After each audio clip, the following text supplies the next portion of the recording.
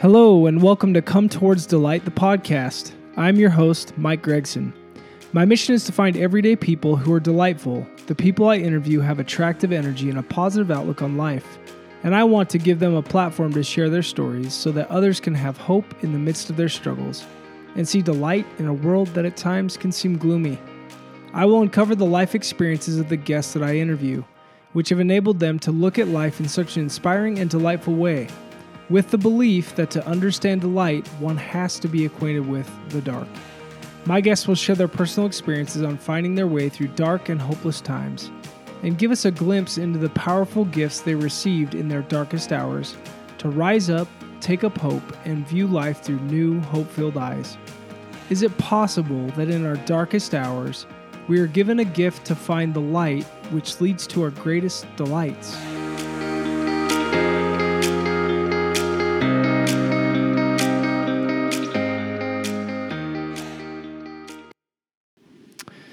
Hello, everybody, and welcome to podcast Come Towards Delight. I am your host, Mike Gregson, and I am thrilled to have my good friend John Willison here with me today to share his story with us and his message on the podcast. You know, sometimes this tongue of mine just likes to stick around in my mouth, John. I don't know what to say half the time.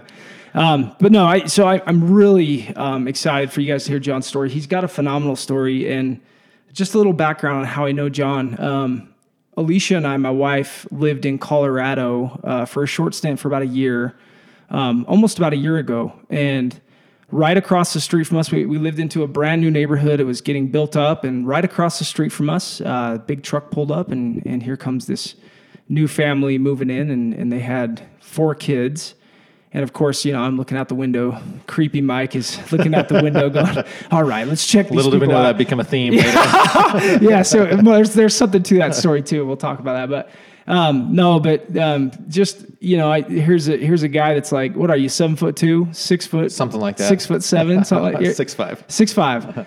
So just a little bit taller But than you, me. Mike, I'm always larger than life, right? Yeah, it's, amen. So, obviously there, you know, I'm not afraid of tall people by any means, but I'm jealous of tall people because, you know, my dream to play in the NBA. But So I walked out, and, you know, here's this giant of a guy, John, and, you know, unloading the truck, and his wife Dorsey, and right off the bat, just had a great conversation with you, and we learned about some connections and some similarities in our lives, and that was kind of fun to put together. But I remember that first time after meeting you, I'm like, this is a guy that I can tell is deep and deep in the sense of how you view people. Because I felt very warm, just good. I felt good about myself and about life as I walked away from you. And I've really learned that those are people in my life that I want to be around. Like I want to be around people that just have a really good outlook on life and tend to view things in a way that is beautiful. And that's something I'm attracted to. And I remember walking away and going back to my house and thinking, I'm going to really like these guys. Like, this is going to be really fun to have them as neighbors. And well, appreciate that. Yeah. Thank you. Yeah. And we, you know, we lived around each other for a while, and of course we moved away shortly thereafter, but we've remained friends. And you've come out this weekend to kind of hang out and party with me as I'm turning 40 today, actually. But happy birthday. Thanks, man. But yeah, of course you come out to throw a joke on me that I'm officially retired from my dreams of playing the NBA. We won't go into that, but no. So that was fun. Yeah, and John, you're one of those guys that as I've been around you and as I've felt of your spirit and just who you are, I love, you have a good soul. Like, you have a good soul, and I feel comfortable around you. I feel safe when I'm with you and talking to you. And I really do learn a lot from the way that you view life and the way that you try and approach your life as not only a husband, but as a father and as a career man as well. And anyway, so enough from me. And I hope that gives you a little background about John. But John, you know, take it away. Tell us about yourself and let's get into your story. Well, thank you. I appreciate that. First meeting you was memorable. You know, I was unloading the truck, and I see this neighbor coming down. He's making a beeline towards me. I was like, "Oh, here we go." All right. And I could tell right away that you were very gregarious, and you come right up. Hey, I'm Mike Gregson. I don't know about you, but I had a traumatic brain injury And so if I forget your name, I apologize. Hey, what a way to start. I gotta set the foundation of like, hey, just so if you ever think I'm dumb or I'm an idiot, you're probably right. But it's brain injuries, man. Yeah, that's right. But it was good. It was friendship after that. It was great. That's funny. Yeah. So I'm honored to be here. I will start by saying, I've listened to a few of your podcasts. I haven't gone through all of them yet. I will, but I've been impressed because you have normal people on your podcast. This is certainly not a celebrity show, but you have normal people. And as I'm listening to them speak and just talk about their life and their circumstances, these are normal people who are extraordinary. And I don't think that's exceptional. I think that normal people have an extraordinary story to tell. And that's what I love about it. I love getting to know quote unquote normal people who've gone through some things in life, because I can relate to that. Yeah. So 2 things real quick. Yep. Number 1, that hurts. I thought I was a celebrity, John. That hurts a little bit. Well, you hung it up yet last night. Yeah, right? yeah. So, No, but welcome back to Earth. Yeah, but no, I think, and I think the beauty of that, John, me personally, I'm with you, and I think we all struggle inwardly thinking, are we good enough for this world, right? That have we done enough to make enough for ourselves and name for ourselves? And we don't have to. Yeah. We are special and we're important, and all of us individually, we're unique, and where there's so much to learn from everybody. And thanks for saying that, because I feel the same way. Well, you and I both grew up in the same era. We both grew up just admiring Michael Jordan for the amazing things that he was able to do with his basketball career. The GOAT. Undisputed. That's But, here we see this guy who's just absolutely breaking the stratosphere with what he's doing. And you look at that and go, wow, he's made, everybody knows the name Michael Jordan, but nobody knows the name John Willison. Yeah. Nobody names John Doe, whoever. There's so many normal people, but I grew up in the LDS faith, and so I grew up with a knowledge of Jesus Christ, and I believe in Jesus Christ.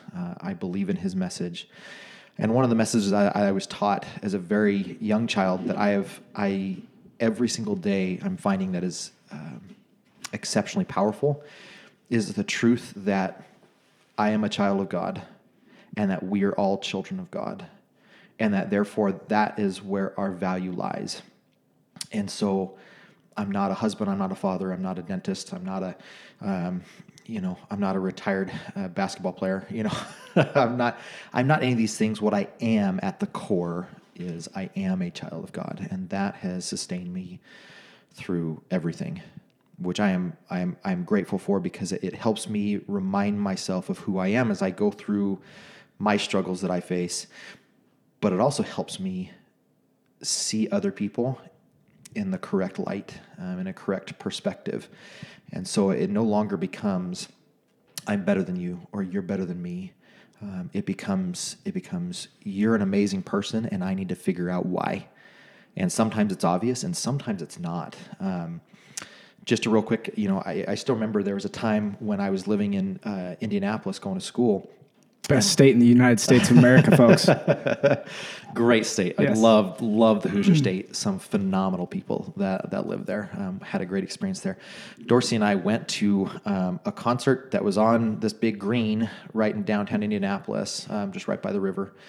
And we went to go see a Bonnie Raitt concert. And that was a lot of fun. But what struck me the most as we were walking out, there was this young man. He was probably maybe in his mid-20s, maybe. And as we were walking, it was kind of dark, and he ends up kind of just like pushing right in front of me. At first, it's like, whoa, hey, what's going on? But he was making his way to the trash can to look for food. Oh. And that was heartbreaking for me. Because I realized he needs help. We tried to help. He wasn't. He did not want any kind of interaction or anything like that. Probably a lot of shame in his life or whatever. Yeah, maybe some shame, maybe some mental illness, maybe a combination of those things. Yeah. But I felt for him, and I still remember that. Wow. There's a lot of things that I forget. I don't have the best memory, but things like that stick with me. That's amazing. And I look at that and go, I know that my Heavenly Father loves him just as much as he loves me or my kids or my wife or anybody else, you know, and so it's hard. And it got me and Dorsey to think, what can we do? Yeah. What are we doing with our lives that can allow us to be good members of society and to be able to help lift society in any way we can. That's amazing. With our sphere of influence that we have, you know. Pause real quick. Yep. Go back to that, because now remind me, you are an endodontist now. Yes. And when Indiana, you were in school, right? I was in dental school. And I mean, I don't know everything about being in dental school, but I do know this, that it's very hard to have any money, because you're a lot of school student loans. You will eventually, right? I had a lot of money in dental school, but there was a little teeny tiny negative sign in front of it. it was a red. Yes, okay. Right. It was red money. Yeah, but not black money. So the thing that I want to just kind of pause on this. This is, I mean, as you share this, I feel it from your heart, because you have some emotions coming out. This is a very impactful thing that's happening in your life, and yet at that moment, you and Dorsey, you didn't have money. I'm sure that you were like, you yourselves going home we're living on loans, right? And grocery shopping to you is probably caused stress, because it's like, how the heck do we balance our own bills? And yet here you are seeing this, and this is something that impacts your life in a way where it's like, you recognize, wow, I have been given much, and I need to try and figure out in my life how I can make sure that it's amazing how God, through us, it's almost like we can act as a conduit for him to share his feelings of another child of his, and get us to open our eyes and say, absolutely, like, you need to see this child as I see them, and it'll mold and shape your soul. And it's hard to do. It's hard to do sometimes if you don't have that foundation, that perspective. I think oftentimes people will ask, well, who am I? What's my purpose in life? Why am I here? What am I doing with my life? Yeah. You know, I know I've asked myself that. And for me, I will always be grateful to my parents for how I was raised in terms of the life lessons that I was taught at a young age, and that is one that has been taught to me since I was born. How cool! And that is that I am a child of God. Yeah. And I think one thing that I admire about my parents in that respect is I saw them live that. Yeah. I saw my mom and my dad, both in their own ways, which were unique. I saw them caring for other people. Sure. So you grew up in an environment where this was, they would have recognized the same thing with that gentleman, right? As all these distractions, you're at a concert. Like, yes, they would. Yes, they would. Awesome. And that was nice. And it was nice because that gentleman, whoever he was and wherever he is, he had a different skin color than we do. Yeah. But I was never taught about skin color growing up. Doesn't matter. It didn't matter. Yeah. It really That's your brother. Didn't matter. And yes, I was taught that he was my brother. Yeah. And that it didn't matter what culture or background I came from. And so kudos to my parents for teaching me that. That's awesome. They truly lived that. And so that's been a great strength to me as well. But growing up, I did not grow up in the best of circumstances. I didn't know it when I was younger, but I grew up in what I would consider a lower socioeconomic class. In California. Yes, I was in Northern California, so we were right in the heart of wine country, just about an hour north of San Francisco. Sure. Being LDS in wine country is not an easy thing. It's the best wine that I've never had. I've heard great things. Right, but we were not wealthy by any stretch of the imagination. My dad graduated from high school, took a semester or two of college, and realized that was not for him. He was going to go into the photography business. His dad, my Grandpa Keith, owned Keith's Photo Shop in Santa Rosa, and my dad was going to take that over. Realized that in order for his parents to be able to have a good retirement, that they would need to sell the practice to somebody that wasn't him. Sure. And so they did that. And my dad was able to find a job, but he worked the night shift a lot. And I saw the toll that it took on him. And I remember as a 10-year-old, he sat the family down one evening and said, listen, I've only got a high school education. I'm lucky to have the job that I have. It's not my favorite job. It's not the job I would have picked, but I was limited in my options. And he said, you guys need to start thinking about, I'm the third out of 6 kids. And he said, you guys need to start thinking now about what you want to do with your life in the future. And I said, when you select your career, it really needs to fulfill 2 obligations. Number 1, you need to enjoy it. And number 2, it needs to be able to support the family. He said, now, most likely, if you're going to fulfill that second obligation of being able to support the family, it means that you probably need to go to college. Yeah. And I can't afford to send you to college. So you've got to figure out a way to get there on your own. So you're 10. I'm 10. And tell me, now there's 6 kids in your family. Tell me at this point, where are the rest of the siblings? Are you the youngest? I'm the third out of 6. Okay. Yeah. So I've got an older brother. He's 4 years older than I am.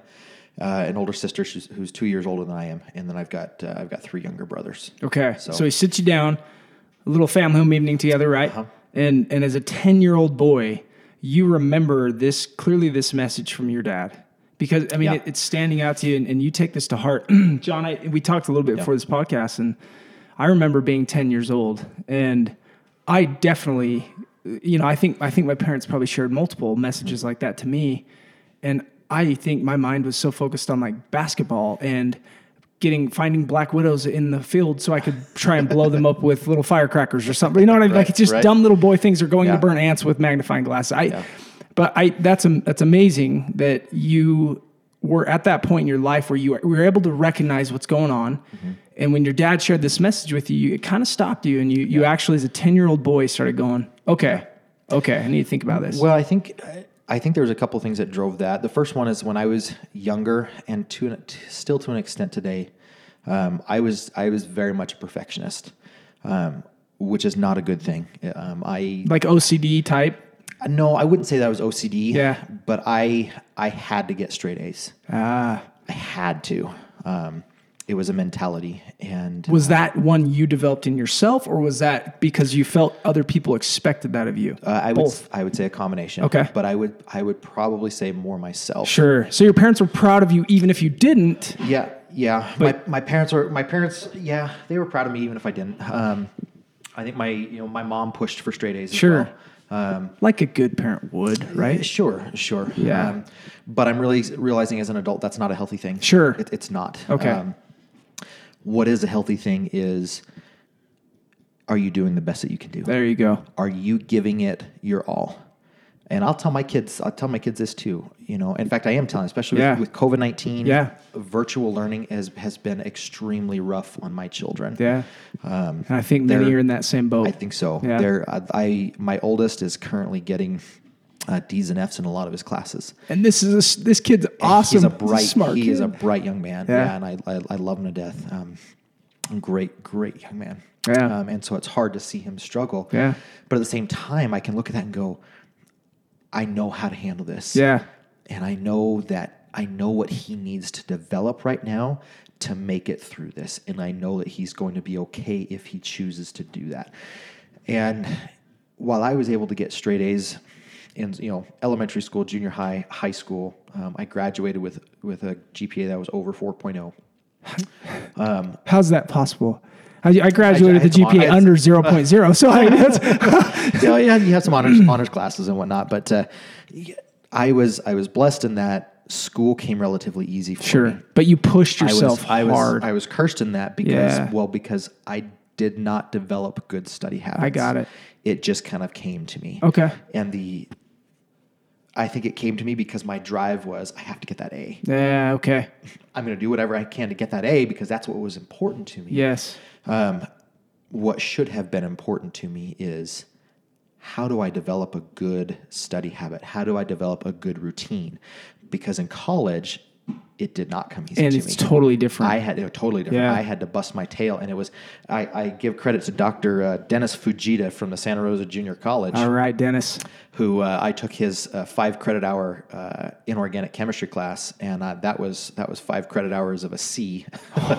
that has carried with me for the rest of my life, because dental schools, they look at that and they look at that big old fat C and go, why is the C here? Well, yes, and so for me, that was a big turning point where I was like, oh, I've got to learn some things that I didn't learn in school. And so with my kids, I'm trying to teach them, you need to learn how to calendar. You need to learn how to set your schedule and put some downtime in there. Sure. But ultimately, I really don't care about that A. Yeah. If you're busting your tail Best you can. and you get a C, that's going to be the hardest earned C that you'll ever have. And I will be proud of that. Yeah. And what that will tell me as a parent is, okay, well, maybe this subject is not your strong suit, and maybe we should just not focus on that. And let's focus on what your strengths are and see if we can develop those talents that you've been given. Yeah. And work on that. You know. So for me growing up though, I was perfectionistic. If I got an A minus, I was a little bit disappointed. I was still glad I was in the A, but I was and if I got a B plus, I was pissed. No kidding. And that's not good. That's not a healthy thing. Yeah. The other thing I think that drove me to remember what my dad said though, was I was tall, but I was rail thin. Skinny boy. Rail thin. Like if you were those knees were knobbly. Stick out your tongue and turn sideways, you look like a zipper, right? That's right. Yeah. Yeah, I've heard that one before. Yeah. Yes, that's exactly right. Yeah. You know, and I got made fun of for that. Yeah. I mean, it made fun of bad, and so you like dealt with some bullying because of that? Absolutely. Because you were trying, Absolutely, you loved sports, and so in basketball and all those things, and you were trying to play, and that you got teased a little bit for that. Yeah, I got you. Mm-hmm. I got teased a lot for that. Yeah. So I was trying to prove myself, and I was trying to look for a way up, I guess. And so when my dad was kind of giving this advice, I'm like, oh, yeah, because I'm going to be an adult one day. Yeah. And I should probably figure out what I'm going to do, you know. And I still thought I was going to be the next Michael Jordan. Every kid did at that time, right? You know. So I got to thinking, and then fast forward 2 years. So I was now the ripe old age of 12. Okay. And I was going to the dentist, and my dentist, his name is Rick Wiseman, and he's now happily retired. Dr. Smiley. Dr. Smile. Right. He had a Toyota 4Runner, and his license plate said Dr. Smile. I love it. You know, and we went to church with him, and he was our dentist, and I was in his chair one day for either a cleaning or a filling or something. I can't remember, but as a 12-year-old boy, and he excuses himself to go see another patient, as dentists will often do, and so I turned around and I was looking at all of his instruments that were laid out on the table, and I like tools. Open door on that one. You can go wherever you want that. But you're such a big tool yourself. Right. So I was looking at that and going, oh wow, he gets to use all those. Those are awesome. Those are really cool. You know. And then I kind of was looking around, and he had a beautiful office. And I'm like, wait a minute, Dr. Wiseman, he owns this whole office, and he doesn't have to work on the weekends, and he doesn't have to do the night shift like my dad. And I that was the other thing that my dad showed me is I mean, he would work the night shift, and it just ripped him up. Yeah. That's not an easy life, you know. And so kudos to those who makes time hard, and then you want to spend time with your kids, and you're just tired, right? Like how do you engage? You're beat. And so I saw that, and I was like, wait, Dr. Wiseman doesn't have to do that. Yeah, he's not doing dentistry at midnight. You know, I mean. And then my naive 12-year-old brain was looking at going, and he can take a vacation whenever he wants. He's the boss. He can just do that. And he's got a cool, in the 90s, early 90s, he's got a cool 4Runner. That's right. Those were sweet. That's right. Yeah. You know, and so I'm like, I think I can do this. Yeah. I think this is what I want to do. As a 12-year-old boy, it's starting to dawn on you that, hey, okay. Yep. Huh. So Dr. Wiseman comes back in, and I said, Dr. Wiseman, I think I can be a dentist. That's awesome. And he looks at me, and he's got these eyes that just can pierce you. Yeah. Like he's looking into your soul. Yes. And in a good way though. Yeah. I can't speak highly enough of Dr. Wiseman. Just an absolute phenomenal man. Yeah. He was very gentle as a dentist, which is great, which helped me. Yeah. You know? And he says, "You think so?" And I said, "Yeah." And he said, "You know what? I think so too." I said, "Here's what it's going to take. You know, you're going to have to go to college. That's 4 years. Yeah. You're going to have to serve your 2-year mission for the church. You know, and so he threw that plug in there. And they said, and then you've got to do another 4 years of dental school on top of that. And he's like, that's hard to do, but I know you can do it. You can do it. You can do that. You know, if you really put your mind to it. And I said, yeah, that's what I want to do.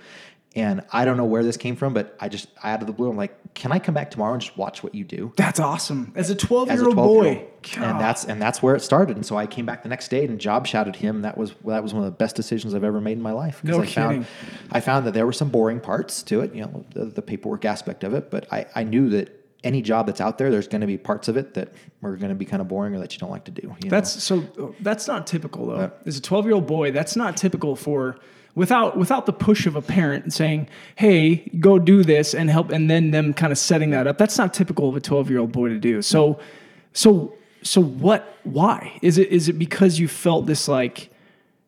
Because Dr. Wiseman in saying, I know you can do it, that kind of verbiage to you and kind of being present in the moment to stop and go, he's serious. I want to engage with him, right? Is it because he made it safe for you and then he uplifted you and so you were like, hey, I want to be back around this guy? Like, there's absolutely. Absolutely.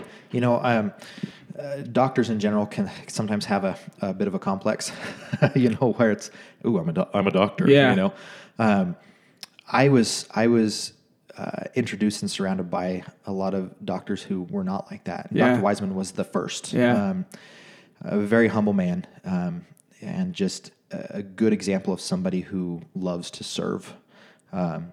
Phenomenal. Later on, when I was 15, there's a lady that I babysat for, and she was friends with a local endodontist, Dr. Jim Abbott, and he gave me my first job in the dental field.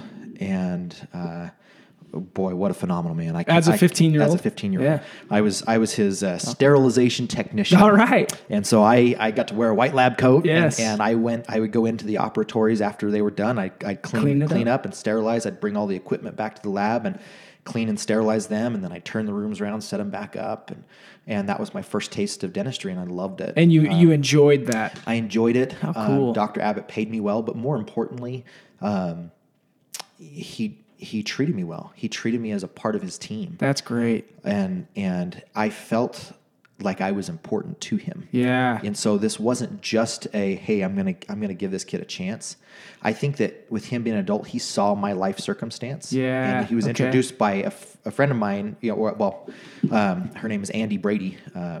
And I used to babysit for her, and she had the foresight to go, she knew I wanted to be a dentist. Yeah. And she knew a dentist, and she made that connection for me. You've had a lot of, in your early years, you've had a lot of people that just kind of paused, and in that moment, that word minister comes to me, but just stopped and said, okay, here's a young man that is inquisitive. He's asking questions. He wants to know. He's trying. And if you would have had a doctor or somebody else kind of look at you and go, oh, cool. Well, here's what you have to do, and then be on your way. Yeah. Which is such an easier thing to do. You don't have to invest any energy. And I've had people say that. Yeah, but you had these people, these little spots of light in your life that kind of stopped in the moment and said, okay, John. Yeah. Here's something that they can do for me. And I think they saw my position in life better than I did at the time. Really? I know they did. Yeah. Just having that adult perspective. Yeah. I didn't see it. I mean, again, I grew up in, I would say, a lower socioeconomic class. Sure. But I didn't necessarily realize or appreciate that at the time. I think that they did. A thought that I had too,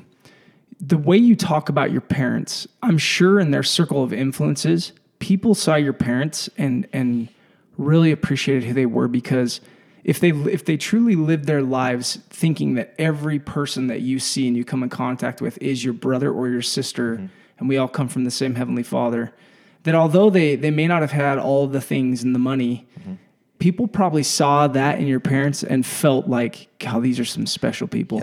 Yes, absolutely. I think that one of the great things about my parents is integrity. Yeah. You look at them and there's no question that they have integrity, and that they share that integrity, and that you can know their motives are pure in that respect. And that opened the door for you with some of these people later. Absolutely. I mean, that's a powerful thing. That helped me create the mindset that I've always grown up with.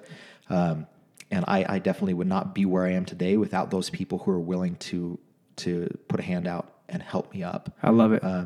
And so that's what got, and so that fueled the dream. Yeah. I was also in high school. I was becoming pretty gifted in track and field. I was a high jumper. So that helped. Yes. And I realized in junior high school, I broke the junior high school record for high jump. And I realized that, hey, I've got some potential here. I got skills. Yeah. There was a guy when I was in junior high school, there was a guy who had just graduated from one of the local high schools, and he He jumped 7 feet in the high jump as a senior in high school. Okay. I mean, and that was this is out in California. This is in California. Okay. And that was just unheard of. Did you see that and you're like, that is cool? I saw that because I was reading the papers, and whenever I get the paper in the morning, I always turn straight to the sports page, but you're growing up, you're like basketball, Michael Jordan. So how did your brain go, hey, this high jumping thing, like this is pretty cool stuff, man? I tried out for basketball in junior high and 1 year in high school, and I got cut every single time. You hadn't grown into your body yet, man. So what happens to you guys that are so tall? So I was talented. Yeah. But I was scrawny. Yeah. I was scrawny, and I got cut. Yeah. Cut. I never made it. When you have size 18 shoes and your body's still skinny as a rail, that's right, you tend to trip over your own feet. I've seen that before. Yeah. So that was me. And so I went out for track and field. I actually got started with that. That's another story for another time. So you couldn't have been too speedy and fast for track and field, were you? I was. Okay. No, I was quick. Is that why you went into track and field? You're like, hey, I'm pretty fast. I started off in cross country. Yeah. Okay. And I could do distance running, but I was not a distance runner. Okay. Yeah. And I didn't enjoy it. It didn't thrill me. Sure. The competition part did, but the actual events didn't. And so I started cross country in the fall, and then the spring I'm like, well, I'll go out for the track team. Yeah. For you long distance runners out there, I don't know how you get thrilled by that. I go out and run and I see the same trees every time, and I'm like, oh, this is the worst. It's torture. Yeah. It's torture. So I went out for track, and the first thing I saw was a high jump pit, and I'm like, that looks way more fun than running around in circles. Like, that's where I'm going. Really? So pretty quickly early on in track and field, you're like, yes, that's what I want. And then that's where. And then there's the long jump pit. You get to run and jump in the sand. Yeah. That's way funner than running around in circles. Yeah. And then the people who did hurdling, they're just crazy. Yeah. I'm like, I saw you see the accidents that happen with that. I'm like, no. Yeah. But so I started doing that, and I was good. I had a very natural ability for it, and I was looking at this. How long did it take you to figure that out when you first started doing it? Because it's not an easy thing to just go be like, oh, I'm going to jump over a bar. So the first couple of times I was jumping over 4'6" like it was nothing. Okay, yeah. And then they rose the bar to 4 feet 10 inches. Yeah. And you get 3 chances at each height. Yeah. To make it, and all 3 times I hit the bar, and my back landed on top of the bar, which was on top of the mattress, and that hurts. Oh my goodness! I'm like, nope, this is not. Don't want to do it. Don't want to do it. And my mom was nice enough, like, keep trying, keep trying. Well, let's see if we can get you some more coaching. Okay. So this was this in a competition, or was this you? No, this was in practice. Okay, you practicing? Like, I want to do this. Yeah. So we stuck with it, and I realized that I've got some potential here, and I saw this kid, this senior in high school, who popped a 7-footer. And I'm like, you know what? I can do that.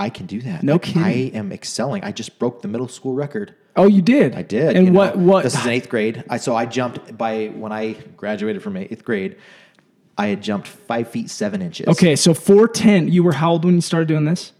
About 12. And you were trying to do about the same time I decided I wanted to be a dentist. Okay, and you're trying to do 4'10". Yep.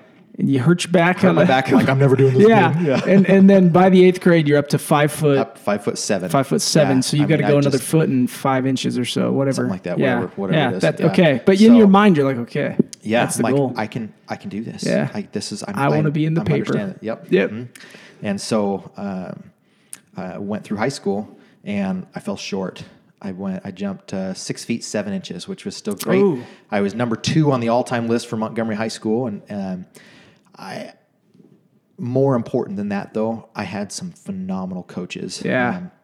I'm still in contact with them, but especially Coach Malvino. I still call him Coach. I love it. He tried to tell me afterwards, hey, just call me Matt. I'm like, no, you're Coach. Yeah, know that for me, maybe as odd as it sounds, that's a sacred word. Oh, for me. For sure. Somebody who's a coach, if they are a true coach, that's something that will change your life, and Coach Malvino definitely did that. I've got a couple of them know exactly what you're saying. Yeah. So, boy, I could tell you whole stories on that one. Yeah. So you finish your high school career at 6'7". 6'7". Not good enough to play Division I. Okay. I knew at that time I wanted to go to BYU. That's where my mom went to school. And that was this a good? Sorry, I didn't mean to interrupt. Is this a goal? Like, so are you looking at as you're getting into your high school career? Are you looking at high jumping as like, hey, I got to get a scholarship, or this is the win for me? Yes, I knew that if I can get to 7 feet or even close to 7 feet, like 6'10" or higher, that I could go to a Division I school. Okay. I wanted to go to BYU for a couple of reasons. That's where my mom went to school. Sure. And she's a bigger athlete than I am. Yeah. She got a full ride scholarship to BYU for basketball. Yes. And volleyball. Okay. I mean, she's a stud. Yeah. You know, I love it. yeah. No. And no, she can still beat the crap out of me too Yeah. if she needs to. Right. Yeah. Right. Yeah. You know, you don't mess with mom. Oh, yeah. No. So I had that, but even on top of that, I was already looking at dental school. And I knew that at the time, Brigham Young University had the highest acceptance rate to dental schools out of the entire country. Really? They were 25, their acceptance rate was 25% above the national average acceptance rate for undergraduate institutions. No kidding. So I wanted to go to BYU for all of those reasons. And so I had called up, well, no, not in high school. So in high school, I'd only jumped 6'7", and that was not going to be good enough for Division I. And so the local junior college, their track coach called me up and said, "Hey, listen, Johnny, how do you feel about coming to the local junior college?" I'm like, I don't know. Great institution. He said, "Listen, you've got the Doyle Scholarship. You wouldn't have to be paying for a thing because you've got great grades. And I've got a high jump, a long jump coach. His name is Coach Bob. And he is phenomenal. He's a kinesiologist by trade, so he knows human movement and biomechanics and stuff like that. And you and him would work so well together." So I thought about it. So I came there for now. And the school record at the junior college was 7 feet 2 inches. Okay. And I wasn't shooting for it, but I was saying, hey, okay, this is free education. Because you didn't hit it's a 7 good feet education. in high school, No, right? I was 6'7". Yeah. I was 5 inches short. So you were thinking, holy that's cow. half a foot. And Yeah. that in the high jumping realm, That's that's huge. hard. Yeah. Every inch is a hard on the Yeah. bench. And I started working with Coach Bob, and immediately the first track meet of the season, I jumped 6'10". Really? I'm like, I've got the whole season ahead of me. Let's do So this. that's I am 3 2 inches inches. away. Yeah. Bam. Just like that. And is Just it like that. did it have anything to do with him, or was it your body? It absolutely. So I think part of it was just my physical maturity. I was still maturing. I was still growing and developing. But the other part of it was just the mechanics. I mean, Coach Bob, he's like, I've seen you jump. I've seen the pictures. Like, you only have to tweak a few things, and you're going to be amazing. Yeah. Like, okay, let's do this. You know. And so in the off season, we were lifting weights. We were doing plyometrics. We were sprinting. We were running up those stadium stairs. We were doing everything, and everything had a purpose. And he told me why we were doing these different that's exercises. awesome. This is what is building it. This is how it's tweaking those fast twitch muscle fibers and things like that. And so my first track meet, I went 6'10". I'm like, oh, here we go. And I called up the BYU track coach. All of a sudden, the lights are flashing in John's brain. And the coach said, we'd love to have you. It's like, I can't offer you a scholarship, though, unless you break the 7-foot barrier. I'm like, I needed that scholarship. Yeah. I'm like, okay, I've got an entire season to do it. And it wasn't until the very end of the season. I was dealing with some shin splints about midway through the season, healed from that. Yeah. And I was so close. And I had, all throughout the season, I had attempted 7 feet several times. And again, you get 3 chances to be tight. And almost every time I'd jump, I'd land on the pit, I'd turn around enough to see that bar just wobble wiggling, and then fall, right? And so here's my dreams. And so at this point, I had been jumping for 7 years. Yeah. And I get down to the second to the last track meet of the year, the Northern California Championships. And I'm thinking, I'm leaving for my mission in the summer. Like, I need to do this. Yeah. And hold on, as you tell the story, I've got some theme music in my mind that I'm thinking, Chariots of Fire. There you go. So, love that. Yeah, love with that in mind, listeners, let's hear the story. Yeah, right. Well, and what's great is I also had, of course, you have to have a nemesis in here. There's always this guy that jumping. That guy. And initially, I was that first track meet of the season. I jumped 6'10". I was the best in the California Community College division. And then he came in. I think he had popped a 7-footer. Ooh! And so he was kind of the big guy, And I called him Sloppy Joe because his approach and his jump was real sloppy. But man, he was flexible. He could bend himself and half backwards and just whip it over. Which makes a huge difference. Right? But he was just real sloppy in how he did everything. But I mean, the kid could jump, Natural. and he knew I was his biggest threat, and so he naturally just didn't want. Did you guys didn't want look me. at each other across the field? And We did. Hey, you! I'm coming for you, sloppy Joe. At first I didn't really have anything too, but he had kind of marked me and said, okay, this guy's it. The rivalry. Hey, So here we are in the Northern California Championships, and it's just down to me and him, and the bar was set to 7 feet and 1/4 of an inch. And so we have 3 attempts, and he goes in. He hits it on his first attempt. He gets it. Drills I'm like, oh no! I'm like, all right. I jump, miss. Jump again, miss. Oh, and you get 3 jumps. And I get 3 jumps. And so at that particular time, I'm sitting there, and I'm like, I need to pray. And so, I said my prayer, Heavenly Father, I know this is just high jumping. And that in the end, this is inconsequential. But for me, this is important. I've been working for 7 years. I'm trying to break this 7-foot barrier so that I can go to college. I can be a dentist. I can support this future family that I hope to have. This is just important for me. Please, please help me put everything together that I've trained for. Yeah. And so I run. And I jump, and I land. I land, and so you land, and you roll over backwards, and I look up, and that bar is wobbling again. So you touch the bar? Yes, I touch it. It's wobbling. I'm like, no, come on. And I'm just watching. I'm waiting for it to fall, and it's just wobbling. And finally, I look over at the judge, and the judge puts his hands up and says, "You passed." Yes. And it never. So you stopped watching the bar. You looked over. Oh, yeah. So it was great. And it never fell. They steadied it. Yes. It never fell. Yes. I'm like, what an answer to prayer. And I was elated. So that's all it took. I didn't care if I won or not. Okay. But I had jumped 7 feet, 1/4 of an inch. So did you win the match then? Well, it gets better. Okay, the match continues. Yes. So then they bump it up by 2 inches. So 7.2 1/4. Holy cow. Yeah, so it's, I mean, we're not talking a half an inch or an inch. No. 2 inches. When you're still competing against somebody else, the standard is to increase it 2 inches. Oh my gosh. So in your mind, were you kind of like, well, at least I got the one. I got my goal. I got it. Yeah. I so got then what you I ease wanted. up on yourself. So again, 3 attempts, and Sloppy Joe misses all 3 of his. Really? So he's out. You've got him shaking. For me, the first one, my first attempt, I mean, I don't even come close. I knock that thing. At this point, I'm used to taking the bar. If I know I missed, I take that bar and I sweep it right down into my legs. I'm not landing on that thing again. Yeah. Yeah. Second time, same thing. Yeah. Third time, I'm like, I need to pray again. Yeah. And I start my prayer and I say, Heavenly Father, I cannot ask you for anything else. You have given me exactly what I've asked for. I know that I've got a scholarship secured at BYU. Thank you. That's all it was. That's it. Oh, I love that. That's it. And then I got this impression before I start my jump. And I'm like, you know what? My body knows how to do this.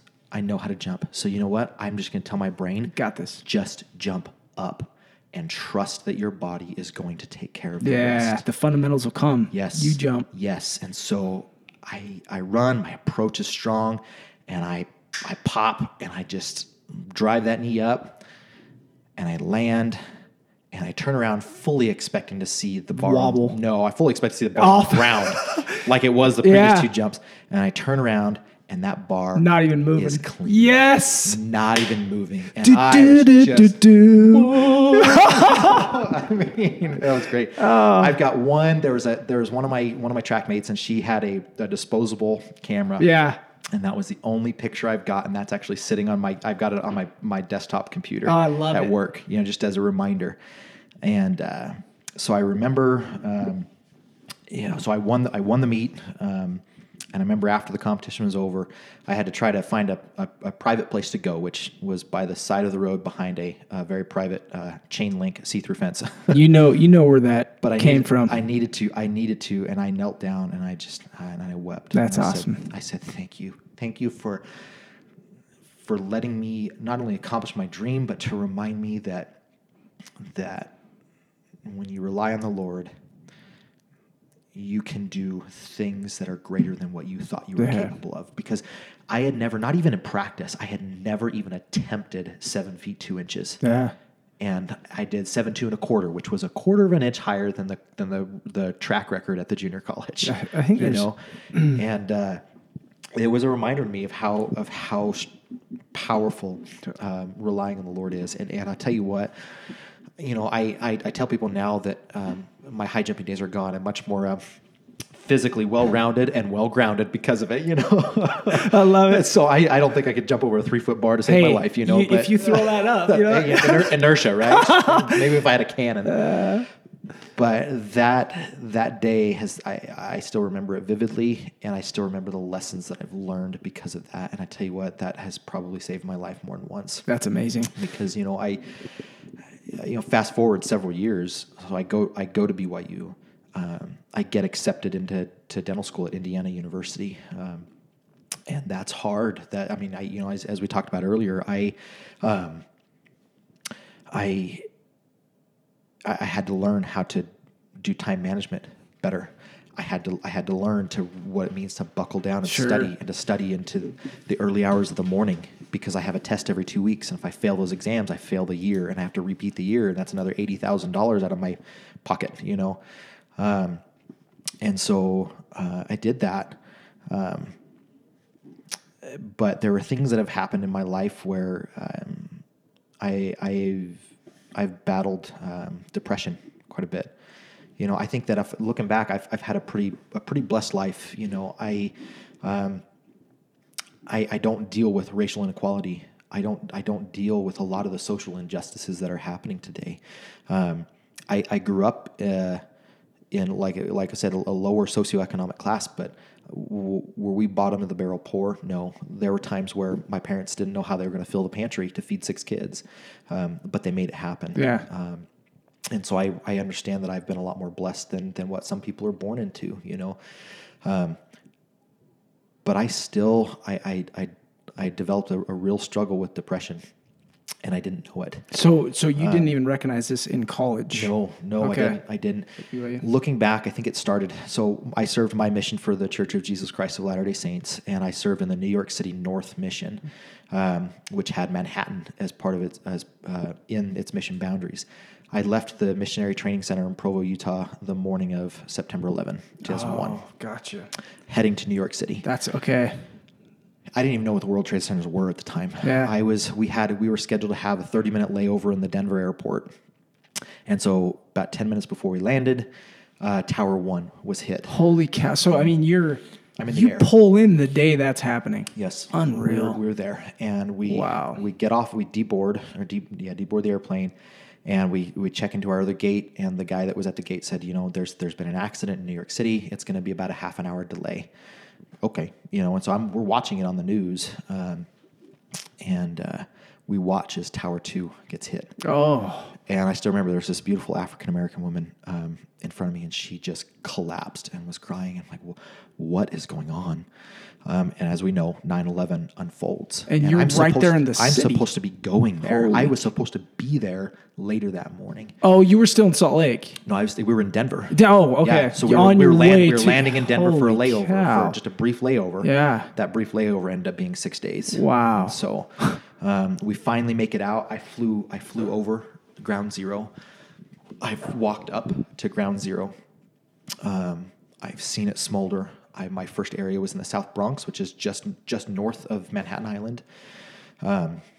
And if you go up on the rooftops of the projects up there, you saw the haze that was over there for a good 3 months. Oh my gosh! And that was tough, And I was young. I was a fresh 19-year-old, and I didn't fully appreciate the significance of it. But I was there for the 2 years afterwards, and when I left, I saw the big square pit. That was the cleanup area for Ground Zero. Oh, and I think as much as you're seeing that stuff, I can imagine the culture that you're working with, and that's what's on everybody's mind in New York, right? Absolutely. And so you're feeling this sorrow and this pain and this. Yeah, it's tough. And I became good friends with some of the first responders, with somebody who was an EMT, somebody who was a firefighter, and somebody who was a police officer. Rushed right down there, and got to hear their stories and hear their heartbreak. And I was still this young, strong, collegiate athlete, and I handle it, and I served my mission, and I was fine. And I remember at some point after my mission, I was sitting in the backyard of my sister's house, and I remember seeing an airplane fly over, just way high up there, just kind of seeing a silhouette, very similar to what I saw on the TV, and something clicked. and I was extremely uncomfortable with it. No kidding. I found pretty quickly that I had a very hard time looking at pictures of 9/11. Wow. And it was almost impossible for me to actually see video footage of it. It was really, and as I got older, it got worse. And so I realized that was a form of PTSD. And for me, it's like, but I wasn't traumatized myself. I didn't see it. I saw the aftermath of it. I didn't know anybody personally that but like I died wasn't that day. I wasn't going, well, not yet anyway. Yeah, right. But I met, family members and loved ones, who had, but I was never physically harmed. Yeah. I was never, so at first I kind of felt shame. Yeah. Like, John, what's wrong with you, man? Yes, exactly. I'm like, why? Come on. Why am I? Yeah, this is stupid. But pull yet up it your was boots. Yeah. But it was very real. Fast forward, I was talking with my aunt, my dad's sister, and she was very big into family history. And I found out that we have a very strong family history of mental illness and depression that runs through the generations that I was not aware of. I found out about that on my move from Georgia to Colorado. So that was in 2019. But anyway, as I'm going through the years, I realizing that it's just harder and harder for me to handle 9/11, and my wife found, obviously, because we're kind of discovering this together, and she's been a great support. I remember, fast forward to 2015, I'm now a general dentist in the United States Air Force, and the dental unit is usually trained in mass casualty and triage management and things like that. And so I became the commander over that for a brief period of time. But I was also trained in advanced cardiac life support because I would do IV sedations when I was pulling people's wisdom teeth or things like that. Sure. And there was a lady who was on base, and she was 62 years old. Her name is Mary. Mary was morbidly obese, had some health problems, and she was at the pharmacy picking up her medications. And she walks out the pharmacy door, which is there was a very small cul-de-sac in the medical clinic where the dental clinic was, and she collapsed. And so on the overhead announcement system, we heard a code blue. And so if we're not in the middle of treatment, you drop what you're doing and you run. So we heard this code blue pharmacy. And so me and my office mate, Dr. Cole, another phenomenal guy. Yeah. We went rushing. We'd say, well, let's take a shortcut across the cul-de-sac. And we see this lady on the ground, and she was incontinent, which meant, she lost her bowels. And most of the time, we train for this all the time. And most of the time, when a code blue is called, it's a mock code blue. And so I'm thinking this is just another routine. Let's go. I see her on the ground. And all of a sudden, and I said, Bill, this is real. Let's do this, and we did everything we could to save her. I was on her chest pumping. Yeah. I was managing her airway for part of the time and trying to get her to be able to breathe. And she died. She died of a very massive pulmonary embolism. So a big blood clot in the lungs, and she was done. And that shook me. It taught me a couple things. It taught me that, okay, my training works, because whenever you're going through CPR training, you're like, oh my goodness, what am I going to do when this actually happens? Yeah, am I going to remember? Never happened. Am I going to remember? And I was proud to know that I remember. You sprung into action. It just hit. Yeah. Like, I was proud of that. Yeah. To know that if something like that happens, I can do it, and I've already been through it, so I know that, okay, I will. The first thing that you're going to do is you're going to be pumping on that chest, and you're pumping on that chest for 2 minutes before you're doing anything else. So it gives you some time to think, But that was scarring. That was very scarring. I can imagine.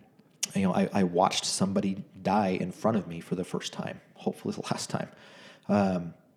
But that rocked me as well. And it made me realize that, okay, maybe mentally I'm not as stable as I think I am. Sure. So you're kind of this. I just want to put I want to circle this real quick here. So you've got some depression in your life. Mm-hmm. All of a sudden you recognize I've got some PTSD from this plane stuff, but they're kind of separate, right? Kind of, but I think one feeds into another. Sure. Yeah. And then all of a sudden this experience happens, and so it's kind of like And I don't pretend to understand it. Sure. I don't. Sure. But I think they certainly do feed into each other. Sure. So I'm realizing that, okay, as I'm going. So fast forward to 2018. My wife suggested, you know what? Maybe we need to go to New York City. Okay. I've never been to New York City, John. You should take me. And I'm going, okay. and it kind of means I need to kind of face my demons. Was that a hard thing? 9/11. Like when she brought, was it like, okay, well, There was a lot of trepidation there, Yeah. absolutely, because I had never been back to New York. And I knew that I was just, every year it seemed like it was getting harder and harder. I'm like, but you know what? They've got a museum there now, and I should probably go there. Maybe that can help me get some closure. yeah. And I knew it was going to be hard, and Yeah. it was. Yeah. I knew it was going to be. It's kind of like ripping the Band-Aid off, Yeah. you know. And so I had about 3 months to prepare. I agreed, and our trip was about 3 months away. I'm like, okay, I'm coaching myself. And so we went, and we were staying at a Courtyard Marriott that was just right around the corner from Ground Zero and right next door to a fire department. Oh, wow. And it was right around Christmas time. And I think what got me the most is as we were walking to the hotel entrance, we passed by this fire station, and they had a Christmas tree out, and they had pictures of all the fallen firefighters that were there. And that was hard to see. And boy, I'm so grateful that they ran in instead of away. Yeah. So many stories of tremendous sacrifice Heroes. because of 9/11. And we just stopped, and we probably stood in front of that tree for 10 minutes or so. And boy, that was really touching. And so we had our vacation that was there. And on the last day of the vacation, I wanted to spend the entire time at the memorial. And what a sacred place that is. That was very healing because they have videos, and not only they have pictures, but they have the actual artifacts that are there, like the fire truck that's melted in half. That's there. One of my favorites was actually right at the end. There was a metal cross that was sheared off as part of the structure of the World Trade Center. And that was propped up on the corner of the Ground Zero excavation site. And that provided a lot of hope to Christians and Jews and Muslims and even non-people who didn't believe in God. That provided a lot of hope, and I remember that as part of my mission. And I got to see that, and I got to see that up close. And I think a big part about it is I've got to see what New York has done in the 18 years since it had happened.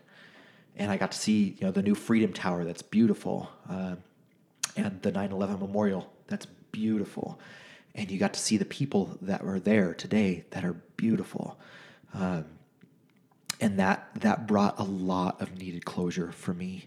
And I can look at pictures now, and I can see videos now and be at peace. And so for me, I'm lucky enough to have that. Having worked in the military, I saw a lot of PTSD come through the dental clinic.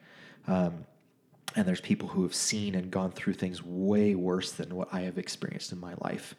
And my heart goes out to them because I know a little bit of what they go through. There's so many levels of PTSD, but I see that, and I see them as a child of God, and my heart reaches out to them, and I can understand. And there's some who can't get closure in this life, and my heart reaches out to them for that. But so if we fast forward a little bit further, I get accepted into an endodontic residency. So Dr. Abbott, who I worked for as a teenager, he was an endodontist, which is a specialist in root canals. Who doesn't love root canals, right? But I saw what Dr. Abbott could do for people and how he treated people. And he treated them like people. He didn't treat them like a root canal. He treated them like people. And he understood. People don't go to a root canal specialist for cosmetics. Never. It's almost always because they're in pain. And I got to see Dr. Abbott help them get out of pain and how grateful they were. And that's what inspired me to go into root canals. My story is long. I wasn't this superstar college student. I got my butt kicked in college. Sure. And my grades reflected that. But I had the work ethic to make it through. So I eventually became an endodontist. I got accepted to the endodontic program in Georgia. It's a 2-year program. And there I kind of started to realize that I think I've got some issues with depression. But I was too prideful to reach out for help. I'm like, no, I can handle this. I don't want to be on medication. I've studied those medications, and there's some big side effects to antipsychotic medications. Some real big ones, and I didn't want any part of it. But I remember there was one day I was walking through Costco doing the shopping for the family, and I was in the paper plate aisle, And I was walking through, and just out of nowhere, it just felt like everything got real quiet. And there was just this sense of impending doom that I couldn't explain. And I felt like just the most worthless piece of garbage to ever walk the face of the earth. And here I am. I'm living my dream residency of being an endodontist. And I know what kind of money an endodontist can make. And that's way better than the lifestyle I had growing up. And I knew the potential that it has to be able to support my family and to be able to do good things, random acts of kindness, or set up recurring donations to whatever we want to do. It allows me to not have to work evenings so that I can focus on my family. I can focus on doing the things that Dorsey and I want to do. And so I'm living this dream. I'm so close to being there. And yet I felt like I was worthless. And I couldn't explain it. And I had had those feelings before, but I was able to pull myself out. As I was getting older and older, though, I found that it was getting harder and harder for me to pull out of those. And this is one where I wasn't pulling out of it. Yeah. And that scared me. And it was at the point where I was considering taking my own life. No kidding. I mean, And that was hard. That was really hard because I was sitting there going, you're driving home from wherever it is you're driving home from. You're like, you know what? I could just take a hard left right now. Yeah. And just end it. I'm going over an overpass. These are bad thoughts. Yeah. These are bad thoughts. And I'm like, well, think about your wife, John. Think about your kids, John. And I didn't care. Yeah. And that scared me more than anything. More than anything. And that's when I realized, like, this is not me. This is not who I am. And I need help. I need help right now. And I said, you know what? Whatever. I was always anti these mental health medications. But I'm like, you know what? Even if those medications take 25 years off my life, I mean, I'm thinking about ending it anyway. I don't care. I don't care if that's what it takes to get out of this. Then that's what we'll do. Excuse me. So I got the help that I needed, and I still remember. And she will always be an angel because of this. But the residency has a secretary there. She runs the show, and she is a pure Southern belle. And her name is Marie. Marie. And hi, Marie. She's great. Yeah. I love her accent. I miss her. She is so much fun. She's an absolute blast. And she's an absolute mama bear. Where she loves on the residents. She takes care of them. She knows how stressful residency is, and she could tell that I wasn't myself. And she comes in. She's like, "Hey, Shug, how you doing?" And I'm like, "I'm all right." No, really, I'm all right. She's like, "You don't look like you're doing okay." And she's like, "You sure you're okay?" And I look at her. I'm like, "I'm gonna be fine." And she's like, "All right, Shug. Well, you let me know if you need anything, okay?" And she leaves. And just that moment to know that somebody who genuinely loves people was showing concern for me. I'm like, I need to be on this earth still. There's still stuff I have to do. Yeah, it's safe for me to figure this out. Yeah, boy. I mean, I can't believe I'm talking about this publicly, John. I can't. I'm trying to like put myself in your mindset. I know what it's like to have depression. I'm gonna make this quick, but because I want you to keep going. I mean, this is powerful. But you look at all the things you've done in your life, and I mean, as a 12-year-old boy, you stopped and you recognized that you needed something more in life. Yeah. And you were diligent. You came back. You asked if you can come back the second day. As a athlete, you worked hard. You had this experience where you went through all these things as a missionary. You loved the people so much in New York, and to go back to New York, you loved the people so much that you literally felt the PTSD from 9/11 just like they did, because you were so down in that culture. And then to face depression, which seems like something that outwardly a guy that's had all these wonderful experiences and just always risen to whatever challenges he's faced with, that cripples you, and you going, I shouldn't be feeling this way. I'm ashamed of myself. What's wrong with me? I've had a life that is blessed so much more than I would say most people on earth. And that's not lost on me. Sure. And yet here I am considering taking my own life. God, that's amazing. And so it gives me, I mean, I understand now people who commit suicide, at least to some degree. I don't pretend to understand it all. There's still a lot that I do not understand, and I admit that. And so I don't mean to pretend that I do. But from my experiences, I can understand a whole lot more that, somebody taking their life is certainly not a selfish thing. Yeah. It is a mental illness thing. They are hurting, but just in a way that is hard to be seen. I'm ever grateful to my angel wife. Yeah. She can see right through me. Yeah. Just cripples and you. She was great. She was at a time where I needed it. She was very meek and very loving and very patient with me. Safe. Yeah. Yes. So I got the help. I was fortunate enough to find a medication that worked for me pretty quickly. And so I still have those fits of depression, but I'm able to pull out of them very quickly now. Got it. And I'm grateful to that. And I realize, okay, you know what? There's probably something physiological in me that is just not working. Sure. And the medication is helping so that I can still be my normal self. Sure.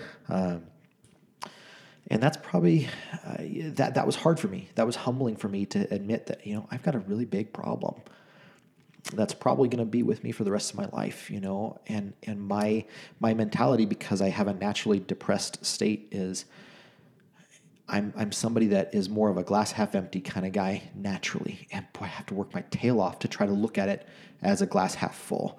I'm not one of these natural bubbly kind of people that everybody loves to be around, including me. I love being, my wife is one of those people. That's why I married her, because I knew that I didn't have that and I needed that in my life. And she is, she's phenomenal, as you know. What an incredible woman. I'm very, very lucky to have her. But this is my struggle in life. This is what I'm going to have to deal with. And I think that it just goes to show that no matter what you're born into, no matter what things you have or have not accomplished in your life, you're going to have some trials. This life is a time to have trials and to learn how to take those trials and to grow from them. And that's what I'm trying to learn how to do right now. This whole depression thing, in full disclosure, there's some things that have happened to me in life where it's rocked my faith. That same faith that taught me that I'm a child of God, that same faith that taught me that I have a loving Heavenly Father, that I have a loving Heavenly Mother, that I have a loving Savior in Jesus Christ. There's a lot of things I'm questioning about that right now. And I don't have answers, and that's hard for me. But if I look back on my life, there's always hope. There's always hope.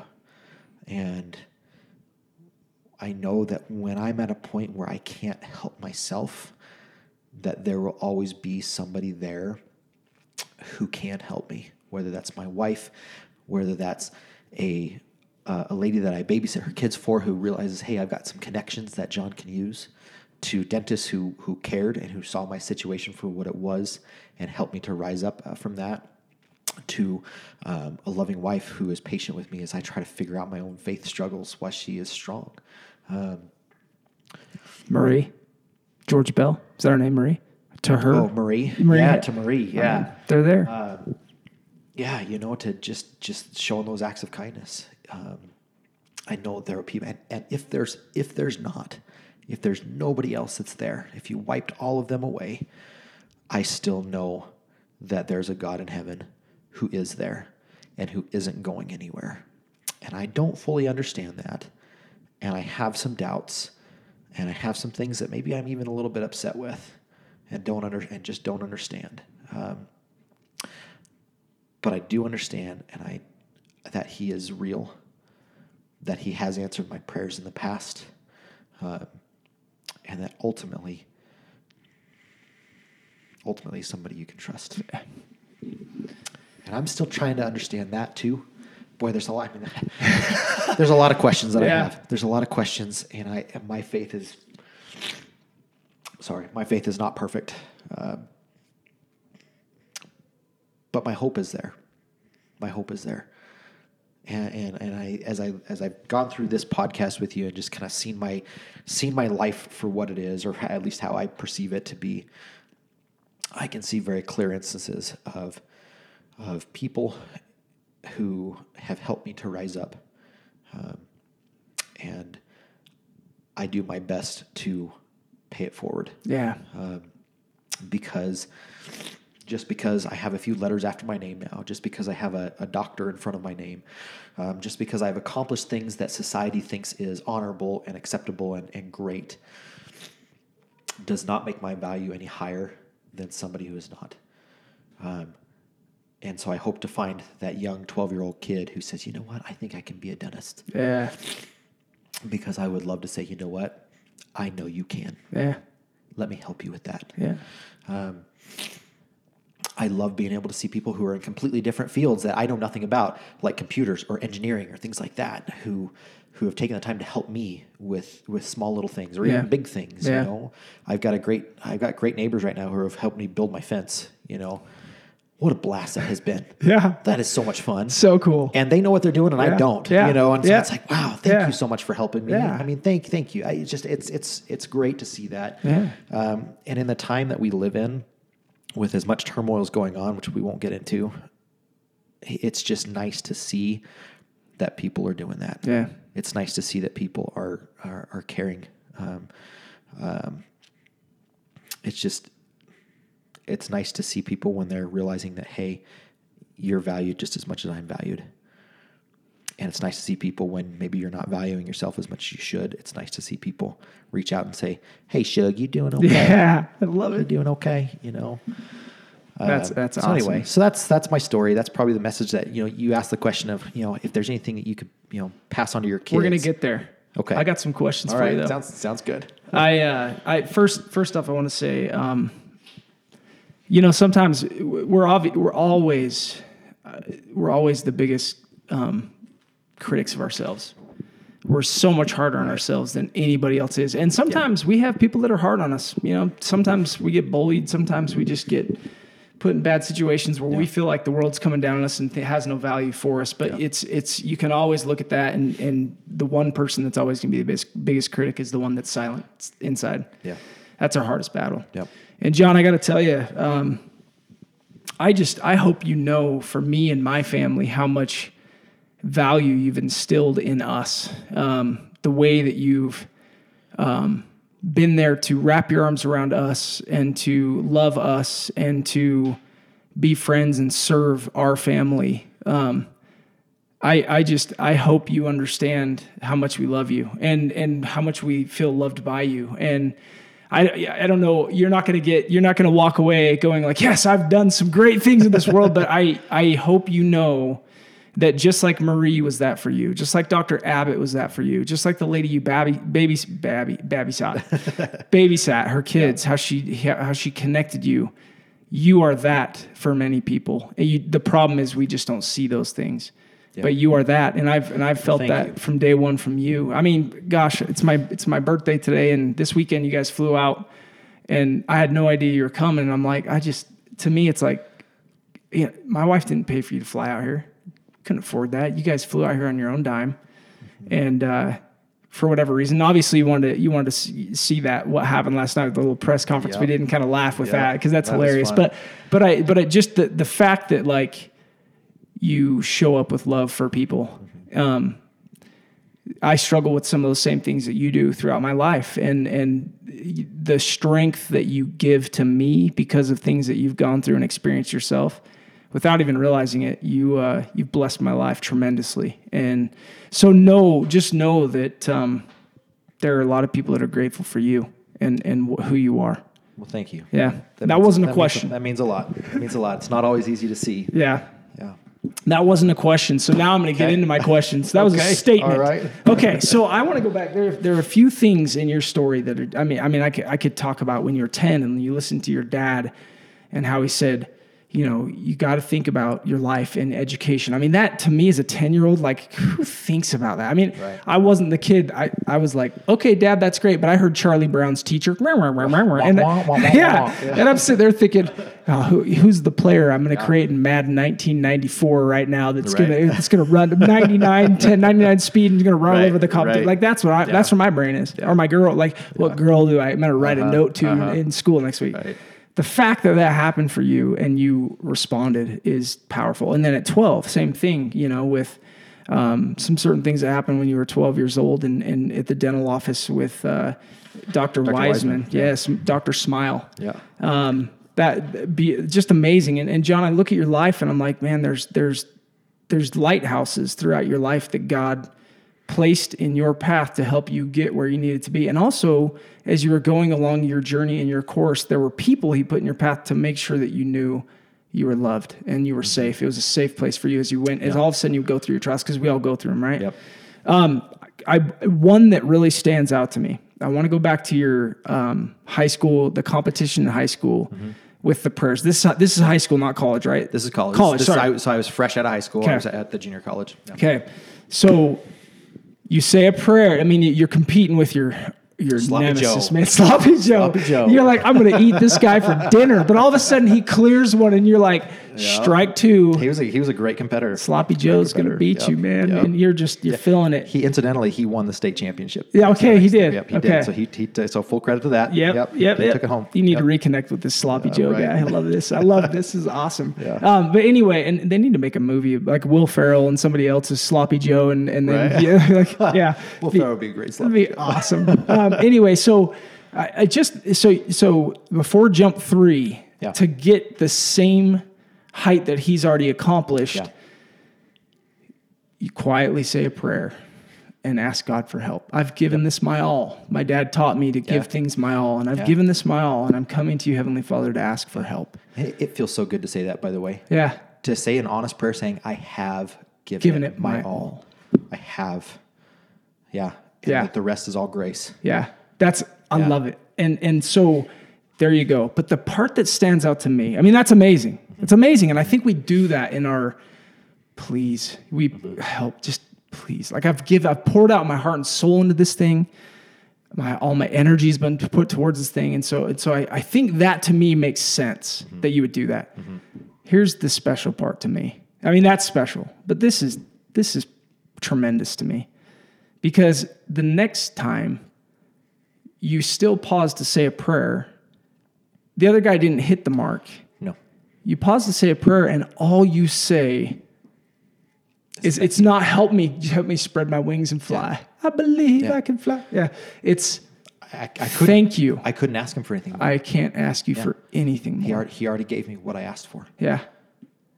And then you were able to just let loose and go. Yeah. And then as soon as you won, the first thing on your brain is to go back and thank him for that. Yeah.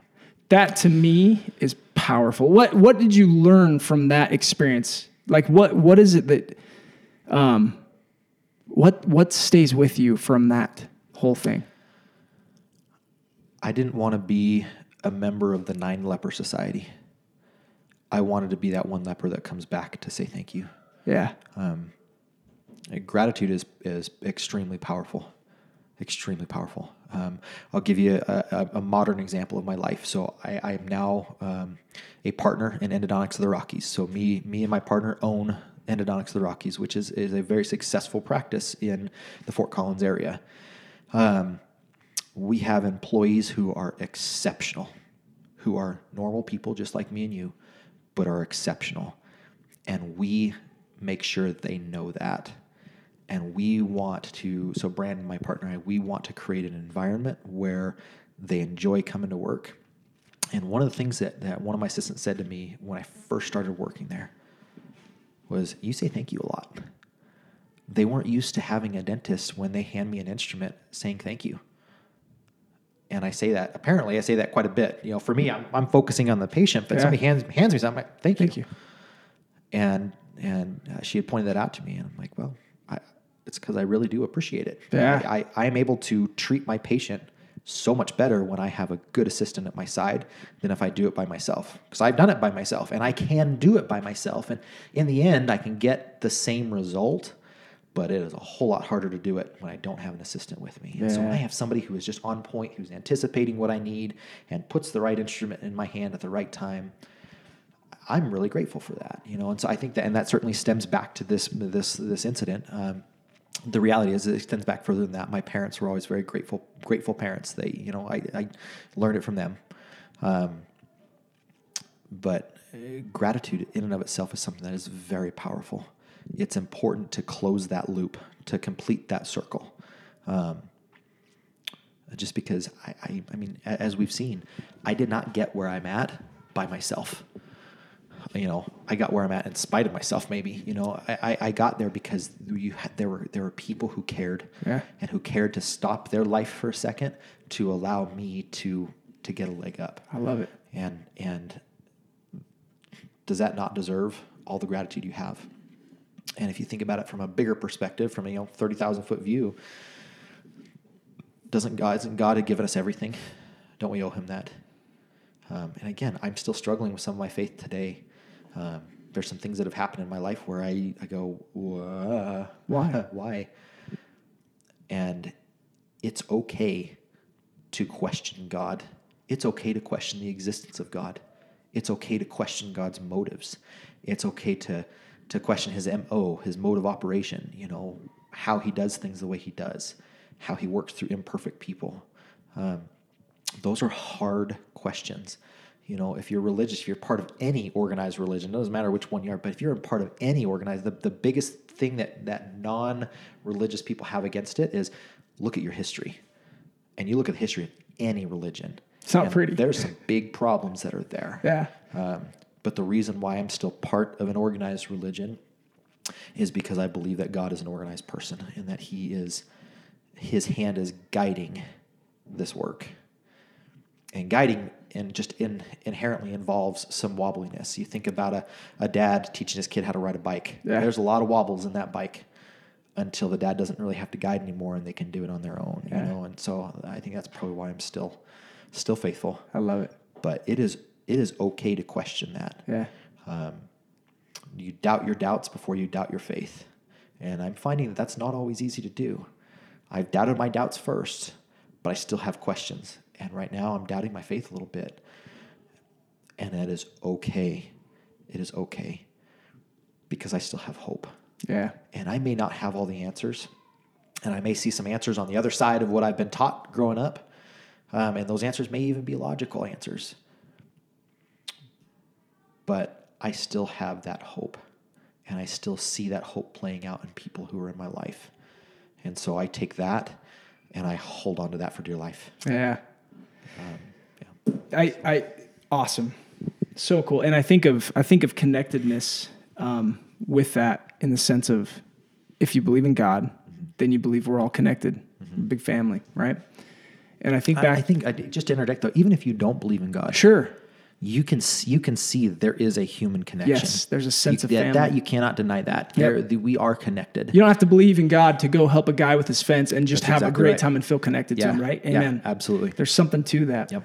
But I think about your dental assistant. I'm going to go back there for a second. And just that simple thank you. Mm-hmm. She feels safe because of that. She actually recognizes it. She talks to you about it. Yes. Just the sense that she's talking to you about it means that it's changed her mindset. Like she feels safe and I'm sure her world changed because all of a sudden she's got a doctor or a leader, someone she looks up to, who is thanking her. And so all of a sudden that becomes a safe place for her. There's less stress in her life. Coming to work becomes awesome. Yes. And that means leaving work is awesome too. Yes. And her mind is a little bit easier. And how powerful is she because of that? Yes. Her potential is so much higher. Yes. Because she's in an environment where she can thrive. A simple thank you. And just giving people the respect and love they deserve back. Yes. That's powerful. Yes. I love it. And that, okay, awesome. Next one. So I find it very interesting, and we need to go because we need to get you on a flight. Actually, we're going to fly here in a minute, but going to New York. So you're on your way. You're actually in Denver on your way to New York on that day when the planes flew into the towers. I mean, I can't imagine. You see this lady at the airport just recognize it immediately and drop to the floor, paralyzed, right? Yep. You're there, your heart, I know what it's like to serve a mission. That's why I say Indiana's the best state in the world because in the U.S. Because you put your heart out there for 2 years. And my soul loves those people. Great people. Love the Midwest. Yeah. And you're in New York and you're dealing with PTSD. You weren't even there that day. You saw it on the TVs like most of us did. Yep. But you're dealing with PTSD. And I just had this thought. I'm like, when people go back to their mission, yes, I'm going back to Indiana because I love the scenery and the cornfields and the beautiful hills and the amazing sunsets, but I'm going because of the people. My heart's with the people. Yep. and you're going to face this thing. You're going back to ground zero. And the thing that strikes me about that is when you go out there and you serve people for 2 years and you learn to love them. When you serve somebody, you can't not fall in love with them. Right. You fall in love with their souls. You don't care what they've done in their past. If they're the worst person in the world, you love them. Yep. And you have nothing but compassion for them. And you go out to face this thing. And it's a real PTSD because, which is very amazing to me, as you serve these people, it's almost as if you took upon yourself the emotion of what they were going through themselves, being New Yorkers, going through all this stuff. And that became a very real thing to you because of your love for these people and trying to put yourselves in their shoes. You were actually able to do that. And so you had to go back and face this PTSD thing. Yeah. That's amazing to me. So my question for you there is I'm more interested in, John, what PTSD is real, obviously. Yeah. What did you learn about PTSD? And I'm sure you're still working through that today, but what did you learn about PTSD that is helpful to helping you kind of move forward from that? What's helped you? I think the biggest thing that's helped me is find a way to get closure, whatever that means. And I don't know, again, there's so many things out there that can cause damage to your personal psyche and have that PTSD. You see it most prevalently in the military when you have people who have been deployed and have seen some things that are just awful. And I won't get into the details on that, but you'll see things, civilly as well, back in society where people go through some awful, awful things. Oftentimes are things that happen in the home. But I think if you can find a way to get closure is what that taught me by going back to New York. And I was lucky because I had a whole museum about what had caused the PTSD for me.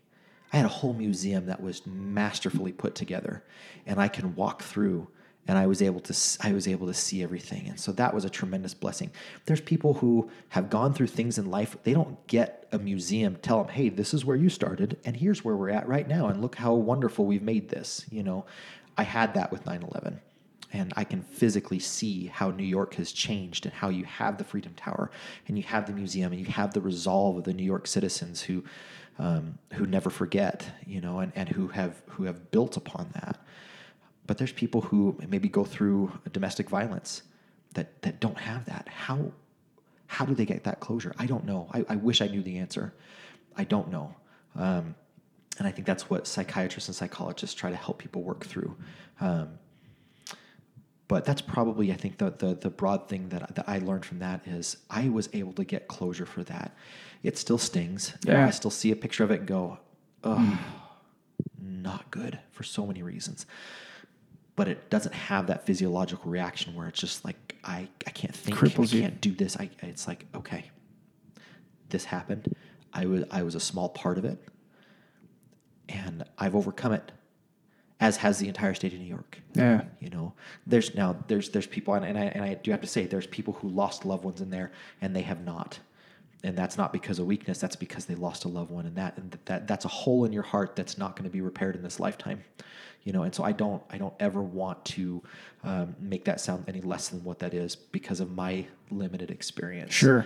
But I think the principle is still there of, can you find closure? And if you haven't found that closure yet, are you still looking for it? Yeah. And I think that's a key too, is look for that closure. Find a way to go, okay, this happened, and I am now okay with it somehow. And again, I don't have the answers for most of people's PTSD. I'm not a psychiatrist by any stretch of the imagination. Sure.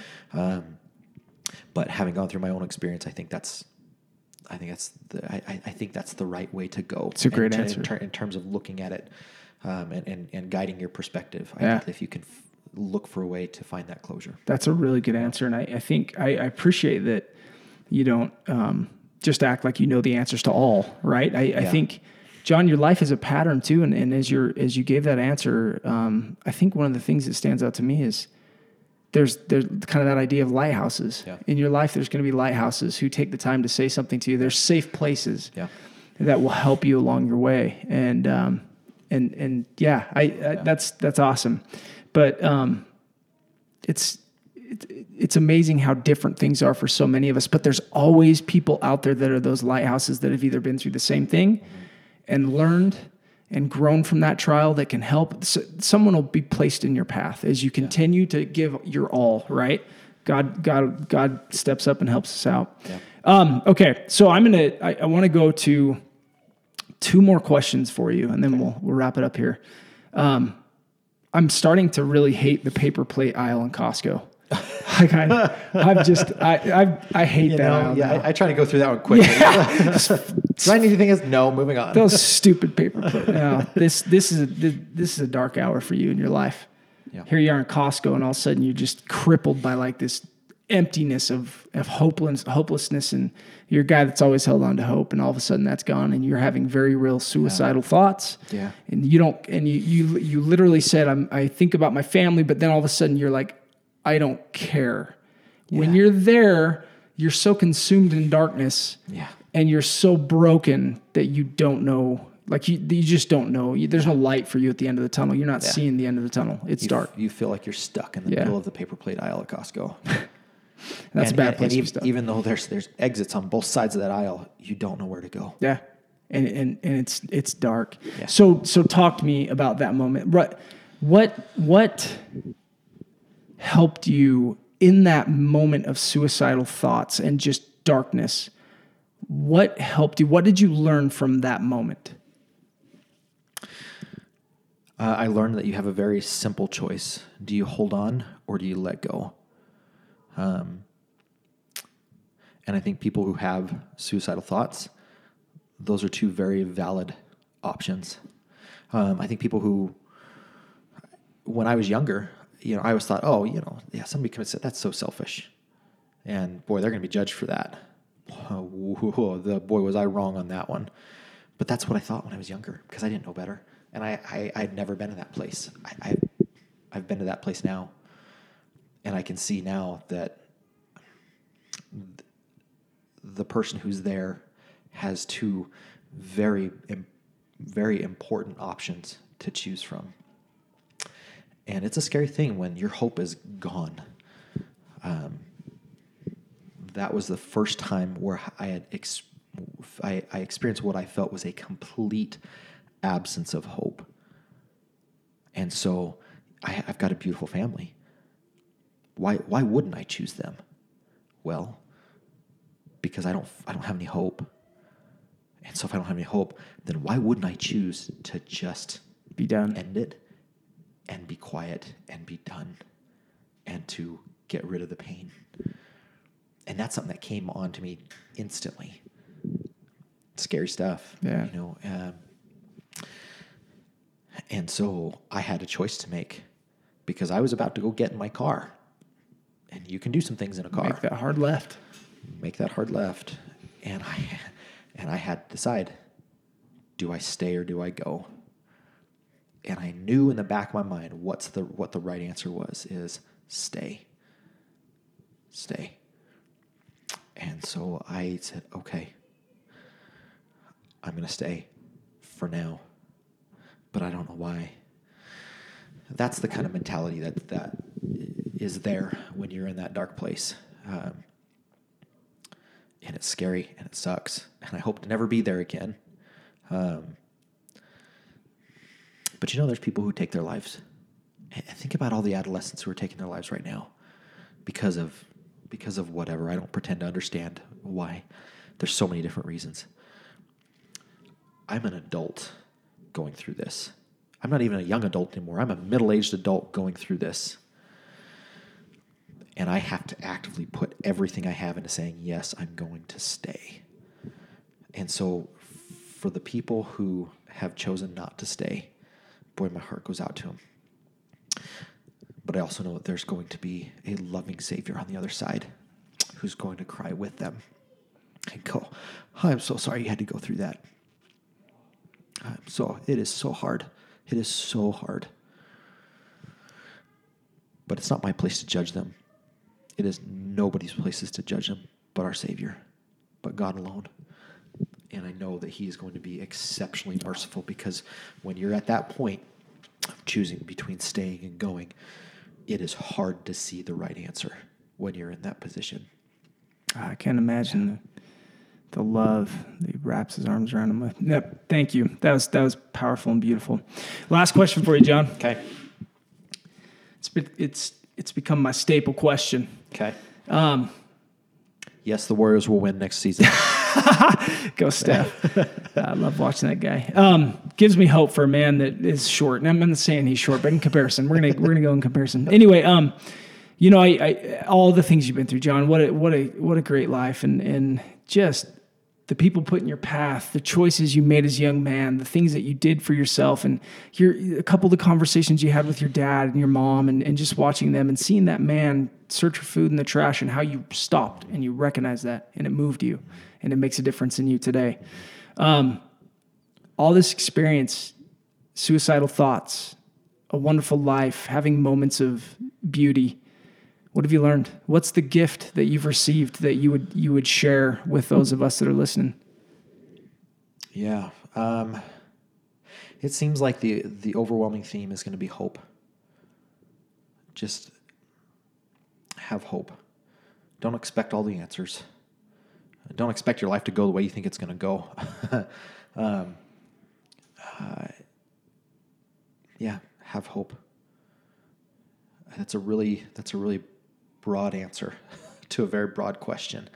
But again, I think just having this opportunity to look back on my life, I think that's what sustains it all. Is have that hope, even if your faith is shaking, or even if there's times where you have no hope. Find something way down here, the bottom of your heart, to pull hope from somewhere, because it's always there. It's always there. So I think that would be the message. I think that's the overriding message. I think there's a lot of lessons to be learned here. Yeah, there's a lot, but I think the overwhelming one is have some hope. We're taught in our faith that the first principle of the gospel is faith. Faith in the Lord Jesus Christ. Principle is an application of truth. Yep. And so I think before the first principle can be had, it has to be built on a foundation of hope. So it's good. It's good to remember principles are applications of truth. And in order to be able to apply that, you have to have hope in it.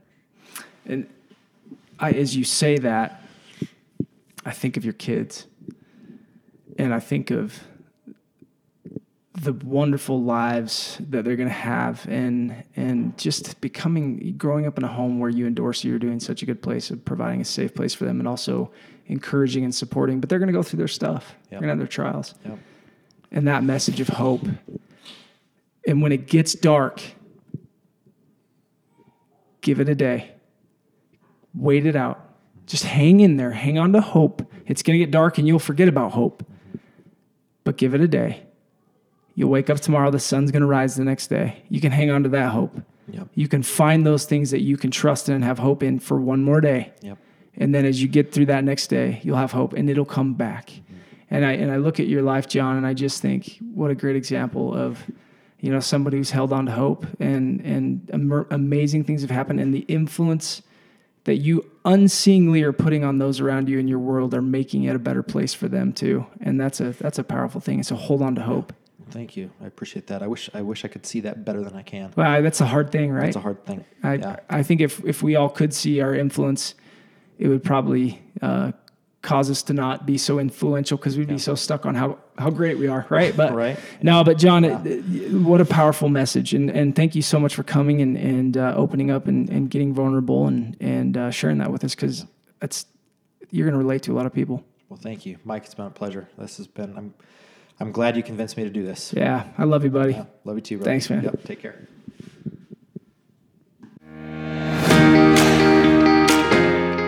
Thank you for tuning in to Come Towards Delight, the podcast. I truly hope you enjoyed today's show. I would love to hear your feedback.